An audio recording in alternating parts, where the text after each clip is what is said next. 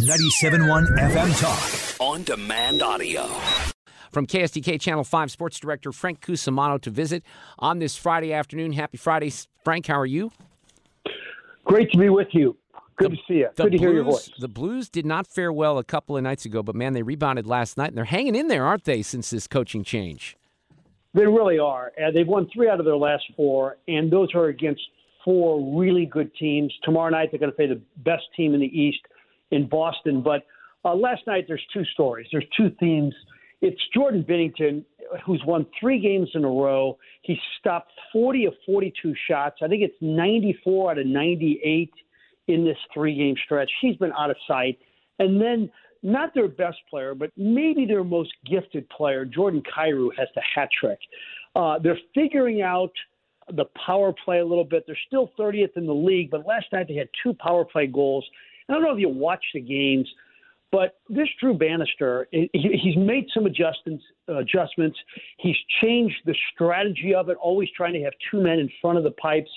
And then he also has changed the actual personnel in the power play. So give the guy credit. He's done a marvelous job. Yeah, but I guess it worked last night, but they were coming off a game where they have 4 or 5 power plays and no goals, right? They did. However, in this stretch, they've gone – they're like 12th. They're 12th in scoring goals on the power play since Drew Bannister took over.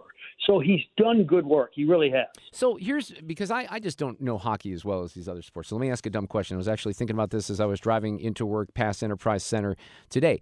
Is this a situation with a team like this, maybe you keep improving, where there is some sort of trade that's made to get you closer, or if it looks like you're going to make the playoffs, you make some changes, or is this the team and we're just going to see what happens right now?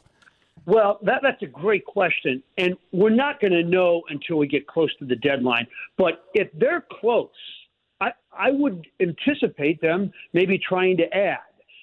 If they don't think they're going to make it, there's no reason to make that trade. But here's the encouraging thing is you have players like Jake Neighbors, who's 21, and your most talented players are Thomas and Kyrou, who are like 25 and 26. And then you're loaded with all these prospects who did well in the World Juniors. I think there's some reason to be optimistic about the future of the Blues. I think so, too. Absolutely. All right. We appreciate that. Get more at 971talk.com.